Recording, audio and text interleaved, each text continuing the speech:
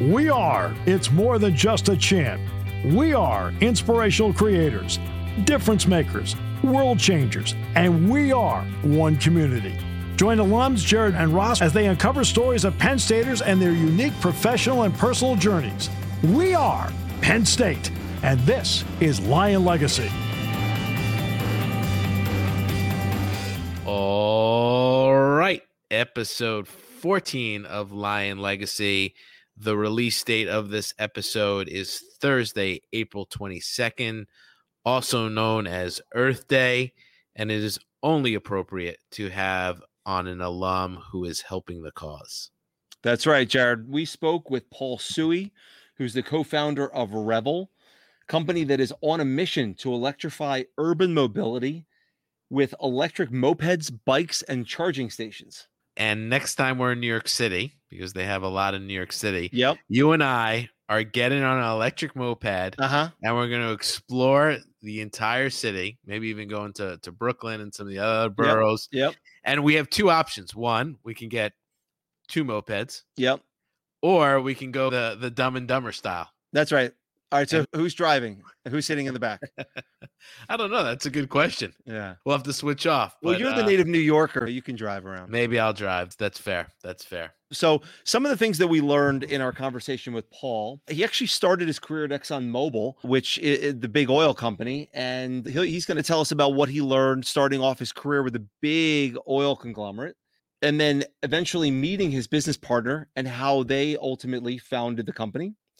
Also, Revel's company mission and the different products that they're working on and offerings.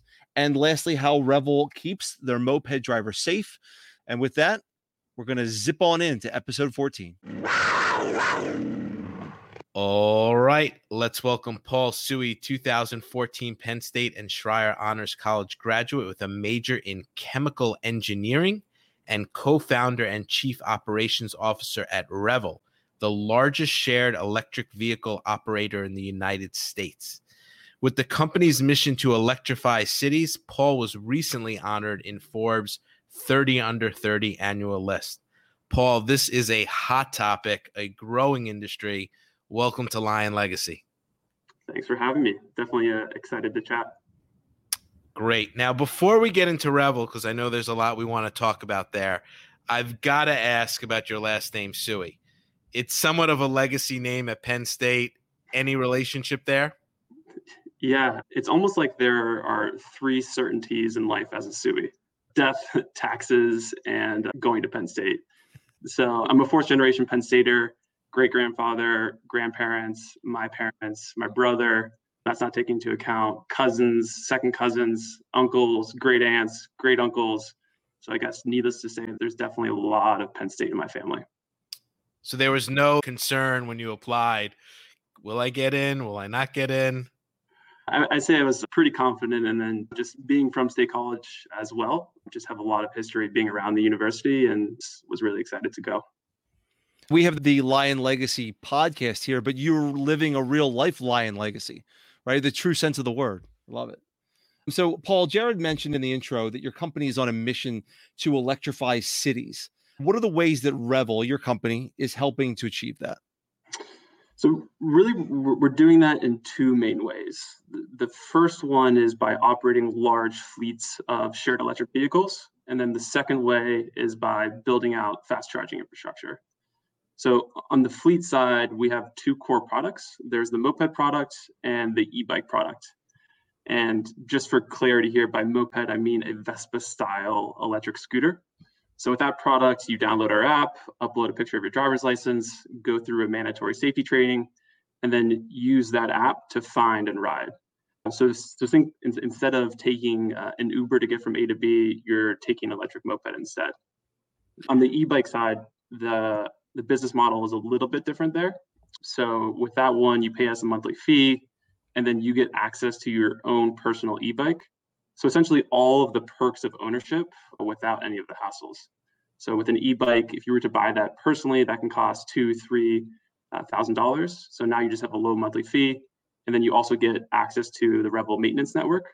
So if you have an issue, a flat tire, loose chain, just report that through the app and we'll come and fix it.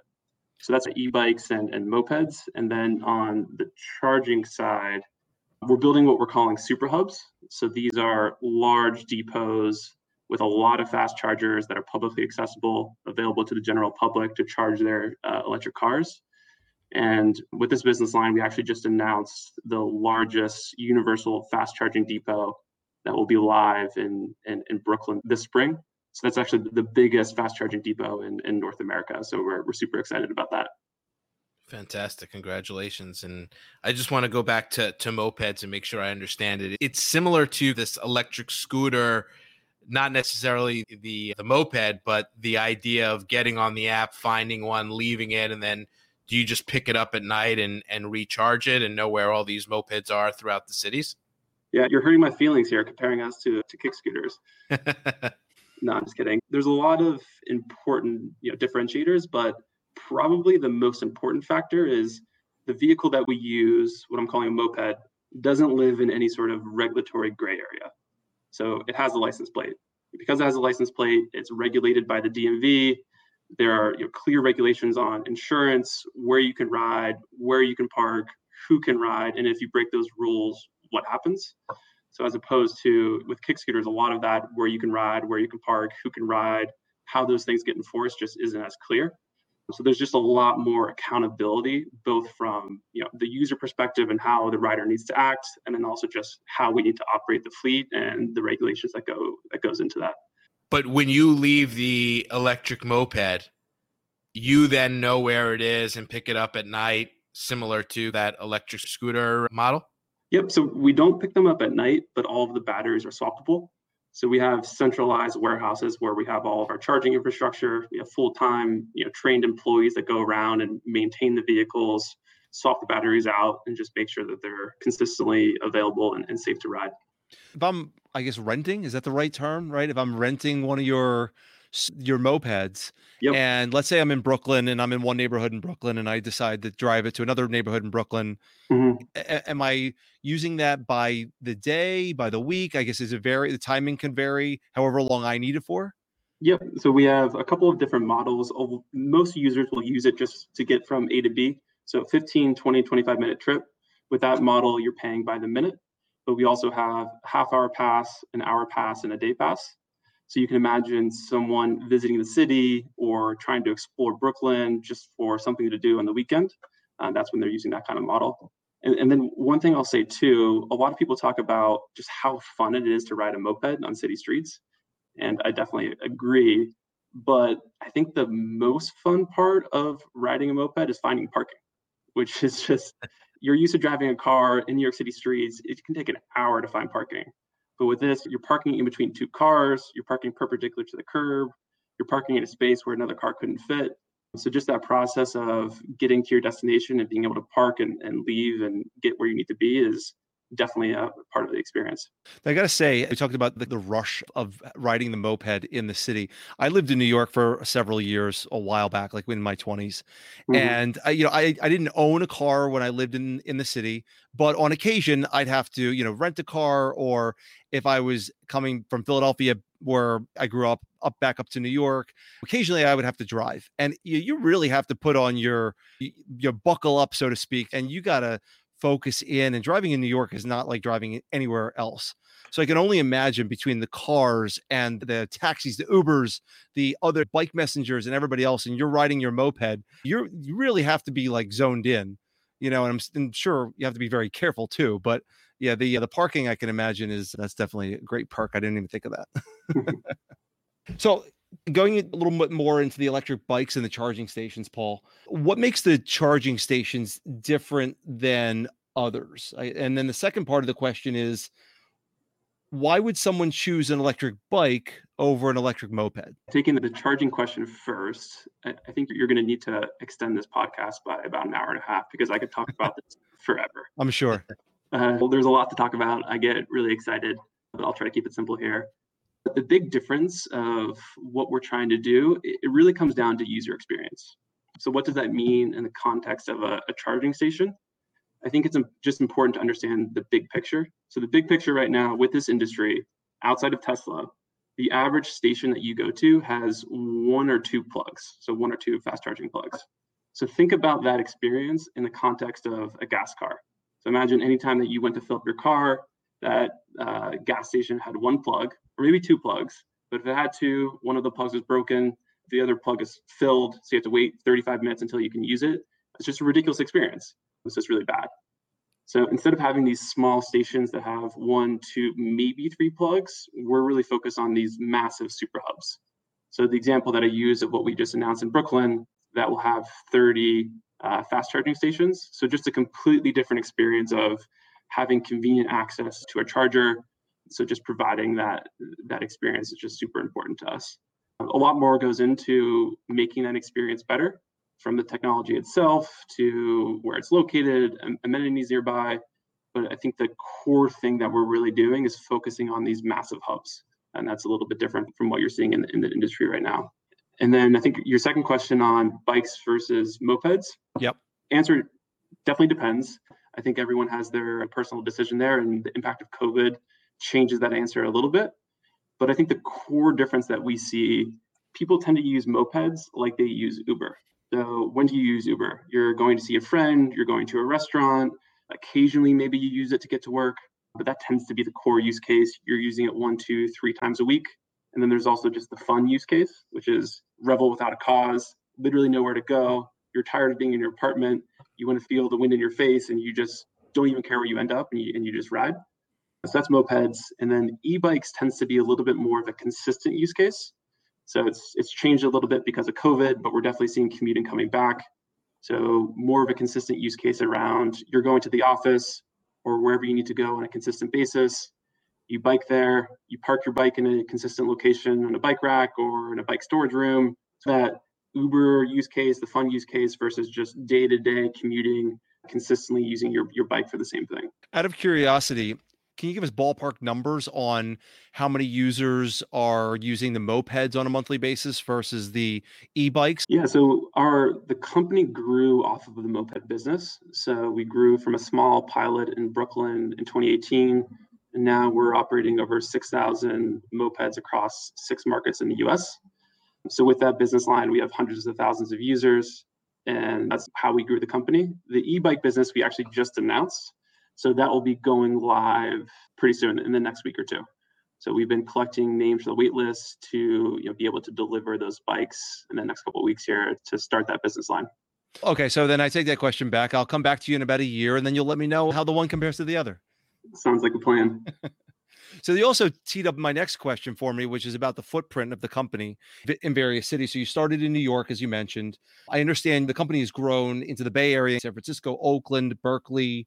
You're in Washington, D.C., Miami, to name a few. How does the company decide where to expand? And then what's the process been like for the revelers, right? You guys call yourself revelers?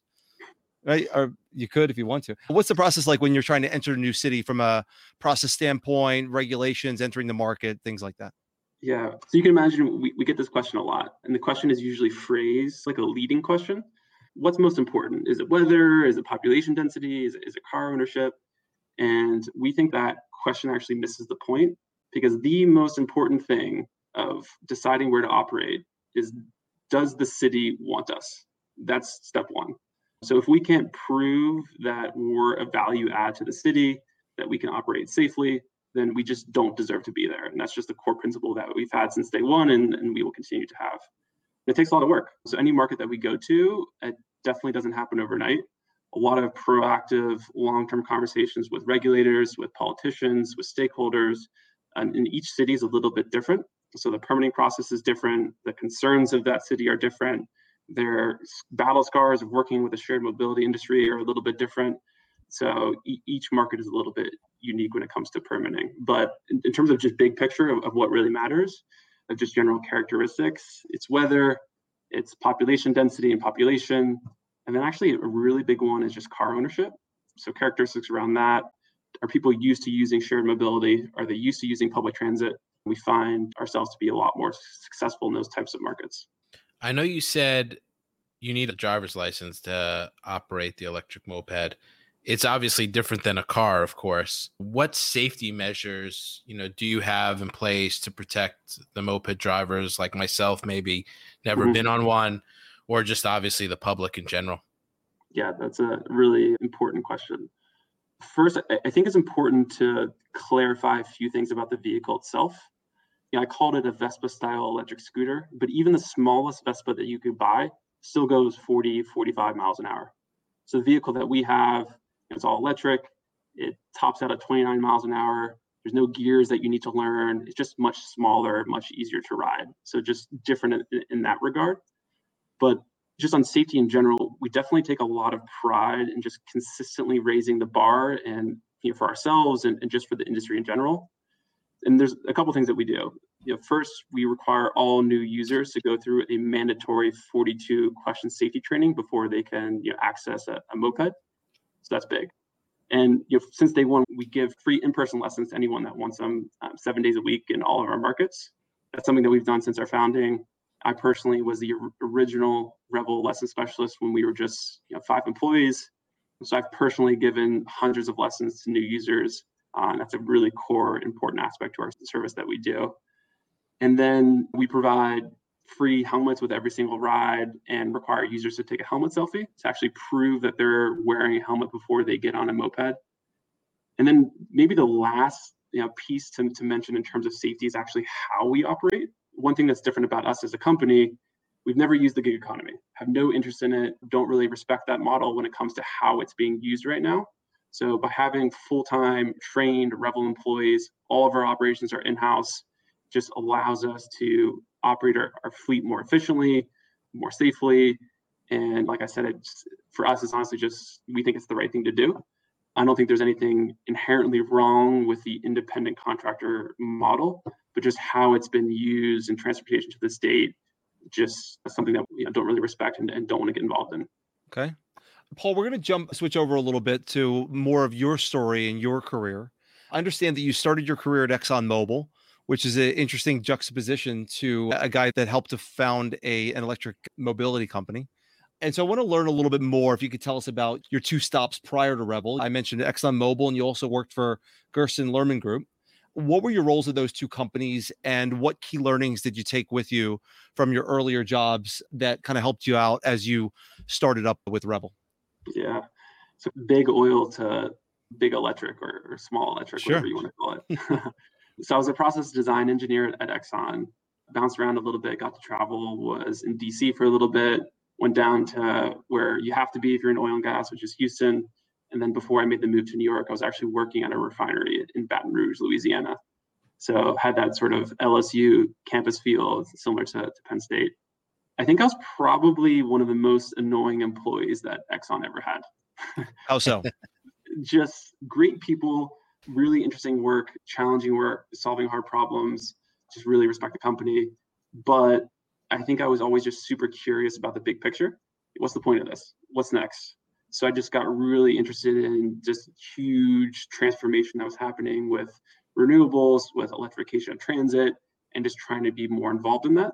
So I think that connection, that desire to be involved in what's next really led to my next job and moving to New York at GLG. That role, I'll be honest, I think when I took the job, I had no idea what I was getting into, but was pleasantly surprised with that role. The core of the job was hosting and moderating small investor conversations on anything related to the energy industry. It sounds really broad because it is. Roundtable and podcast conversations on anything ranging from battery technology to the offshore wind industry and where is that right now, or power markets. I could tell you right now, if I was still there at this point, I would have hosted 10 events on the Texas power market, just how much interest there is right now. But in terms of what I learned and what I got out of it, I would say with Exxon, really just more practice thinking like an engineer.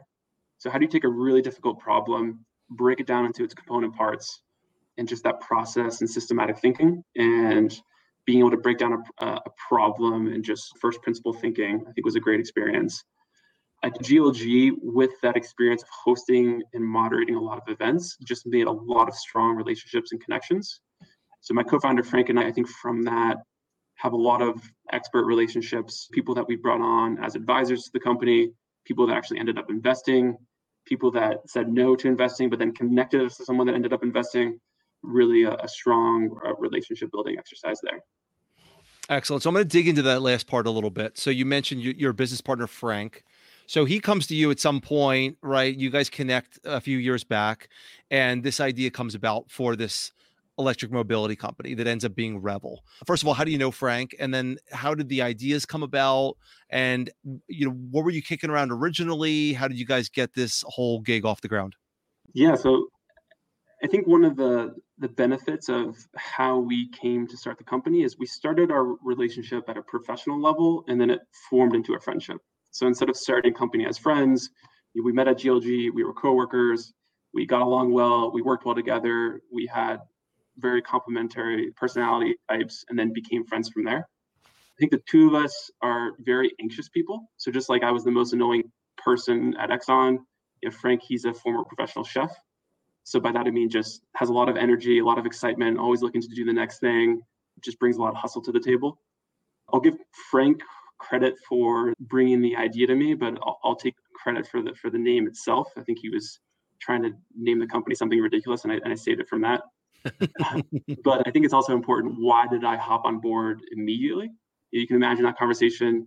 Frank and I, we were actually both getting ready to go back to grad school. I was going to get a PhD. He was going to go get an MBA. And then he comes to me with this initial idea. And you can imagine how that conversation went. You want to quit your job, invest all of your savings into this, don't take a salary for 6 months. And, I thought about it for half a second and said, 100%, sign me up. I'm down. Let's do this. No hesitation whatsoever. And I think that comes from, both for him and for me, it's a combination of personal and professional, of why we thought that this was the idea to go after. At a personal level, I always thought riding an electric, or just a moped in general in New York City, was the world's greatest secret. It was so fun, and no one knew about it. When I was at Penn State, my older brother was in New York City, so I would come visit him. He's always had a Vespa. He would take me around on it, and no one else was riding this vehicle. It was so fun, so easy to get around. It was like, don't tell anyone about this, because this is like the best thing ever. So that's the personal side, on top of just going to any major city in the world, whether it's in a developed country or a developing country. You just see this mode of getting around. It's just the dominant form of transportation in the world. So connecting those two things. And then you connect that personal side to the professional side of, this is what I read about in my free time. This is what I'm interested in. I'm learning about transportation. I'm learning about electric vehicles. And you combine those two things, and then you add on just the sprinkle of craziness that it takes to be an entrepreneur. And we were off to the races. Speaking of being an entrepreneur, what's been that biggest lesson that you've learned over the last few years as it relates to entrepreneurship? Yeah. Oh, man. There's a lot. There's definitely a lot. I think it's being able to make decisions and lead in the face of extreme uncertainty. I think there's a lot of different types of companies that people can start. No entrepreneur or no business or industry is the same. But just with my personal experience, I think a lot of being a founder is being able to really have a big vision and rally people around that, but then connecting that vision to the day-to-day. How does that vision translate into how we need to execute, how we need to make decisions, how we can just march forward towards that longer term place that we want to be. So balancing those two aspects is definitely been a learning process. And then when you look at the pandemic, because every guest that we've had on, we usually ask about how COVID-19 has impacted their business. But I'm curious, right? You guys have such a great alternative now to public transportation, where so many people have said, ooh, I really don't want to be on a packed subway or a bus. What's been the last year like for you? Yeah, it's been tough. It's been a crazy year. I think before I talk about anything related to the company, I think it's always just important to break it down at a personal level. We have 300 employees. A lot of our employees have been personally impacted in a lot of ways in which you can imagine. So that's just been tough. And also just at a company level, there's already so much uncertainty when it comes to running a startup. And then you just add on the uncertainty of COVID. I was the guy, I think you can imagine, just by starting this company, I'm a little bit of an eternal optimist. So I'm the guy mid-March last year saying, there's no way this thing lasts more than 2 weeks. 2 weeks, that's it. We're back to normal. So not knowing when things were going to come back, not knowing what the next month would hold, that was obviously just really tough. But in terms of how it impacted ridership, I think the answer is it depends on the market, depends on the time. Going into winter, it's been tough. the first lockdowns last year were really tough just because no one was moving. You're not going to work. You're not going to see friends. You're not going to restaurants. You're just literally not moving. But as we came out of the first lockdown in some of our markets this summer, people were definitely just anxious, being pent up in their apartment or house and just wanting to ride around. So we saw a huge spike in demand this summer. And then also one thing that we did as a company when that demand was going down in the initial lockdowns, we opened up our service and provided free rides to all healthcare workers. We're really proud of that to be able to help. Had a lot of signups and a lot of rides on that service. Did a lot of the healthcare providers take you guys up on that offer?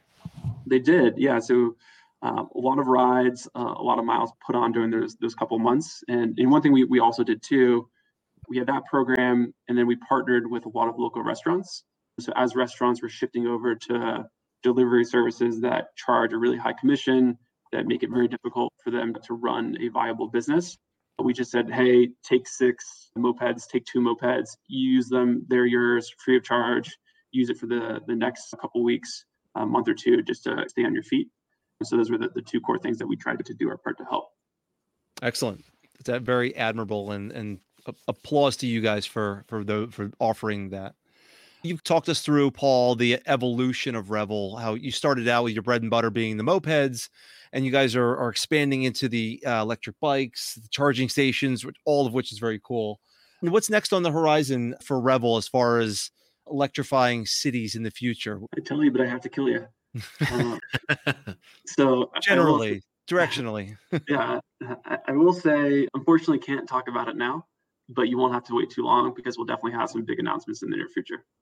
Cool. So I assume, how about this? I'll make an assumption. You don't have to answer, but I would imagine it involves more expansion. I have to guess that you guys are looking at more cities. There's probably some other aspects of electric mobility that we're not even thinking of that's out there. It's just like the natural scale of it all is how I picture that in my head.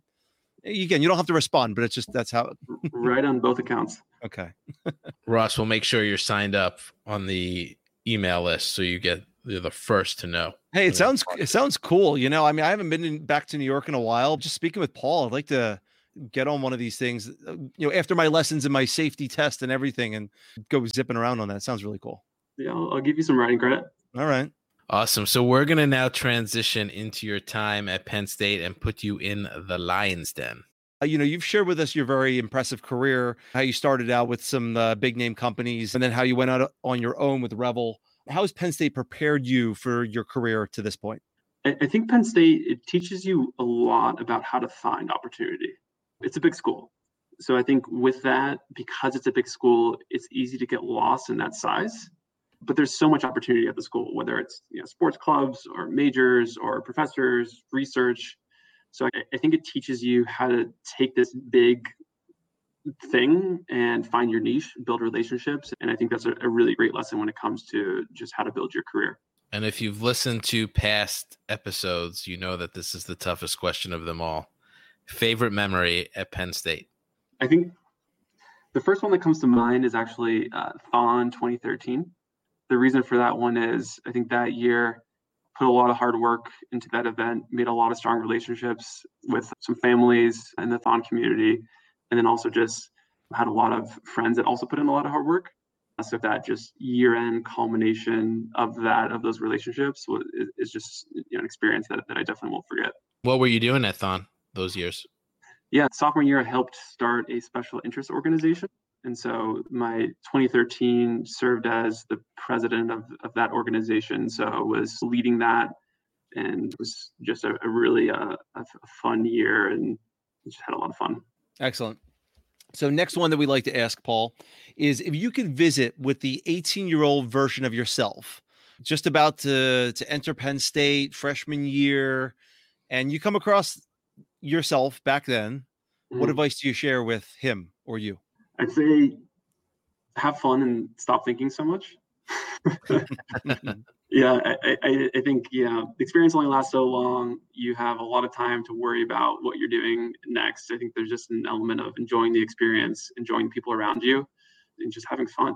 So that's definitely what I'd focus on.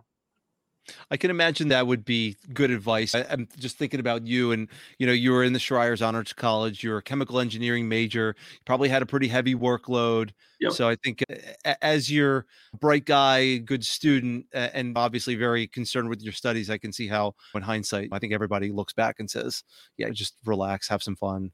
Yeah. Definitely a lot of the workload was tough, but I had a lot of fun. Really good friends. Wouldn't have gotten through those classes and what I had to do if I didn't have those friends. So that's what I remember. And then along the same advice lines, when you're in Brooklyn these days and someone says, hey, I'm considering a few colleges, one of them being Penn State, why do you tell them they should go there? I forget who first told me this, but a joke that I heard that I think made a lot of sense. The question was, how do you know if someone went to Penn State? And the answer is they'll tell you. Which maybe wasn't meant to be a little offensive, but I think there's an underlying good message to that, which is the first point is it's really difficult to find a Penn Stater that didn't have a good experience. Like I said, it being a big school, I think with a big school comes a lot of opportunity. There's just a lot of things to get involved in, a lot of niches, a lot of ways to find where you fit. So you have this potential to really build a lot of strong relationships during that experience. And then because it's a bigger school, because it has a lot of passionate alumni, you guys included in starting this podcast, I think you not only have that opportunity to build those really impactful relationships when you're there, but then it just keeps growing. When you graduate, you go into your career, networking, the alumni network, I think having access to that sort of stuff is just a big reason, because the Penn State experience, it doesn't stop when you graduate, which is great. They say that there's a little bit of truth to every joke, and I think that is very true, that joke you mentioned. So, Paul, how do you feel most connected to the university these days? Yeah, I say through friends and family. I think from the first question that you guys asked, it's clear that anytime I talk to anyone that's remotely related to me, they probably went to Penn State. So there's always that familial connection. And then, friends from clubs that I was in at Penn State, from my major, definitely stay in contact there, and have always been a huge sports fan. So love watching anything from football to basketball, big wrestling fan as well. I think that's how I stay connected too. Fantastic. This has been a great 30 plus minutes speaking with you. I got to say, I grew up in New York City. I just wish that Revel was around when I was in high school and, was on public transportation, could take it to high school. It would have been perfect. So next time Ross and I are in New York City, we're definitely getting on one of these. We're exploring the city. We're going to hit you up as well so we can meet you in person. But certainly wish you a lot of continued success. Look forward to seeing where Revel goes with not only the moped business, but the bikes, the charging stations, and then Ross is trying to get out of you what you're doing next. So we're certainly going to continue and follow your journey along the way. But congratulations on everything that you've achieved to this point, and looking forward to seeing you in more and more cities as well.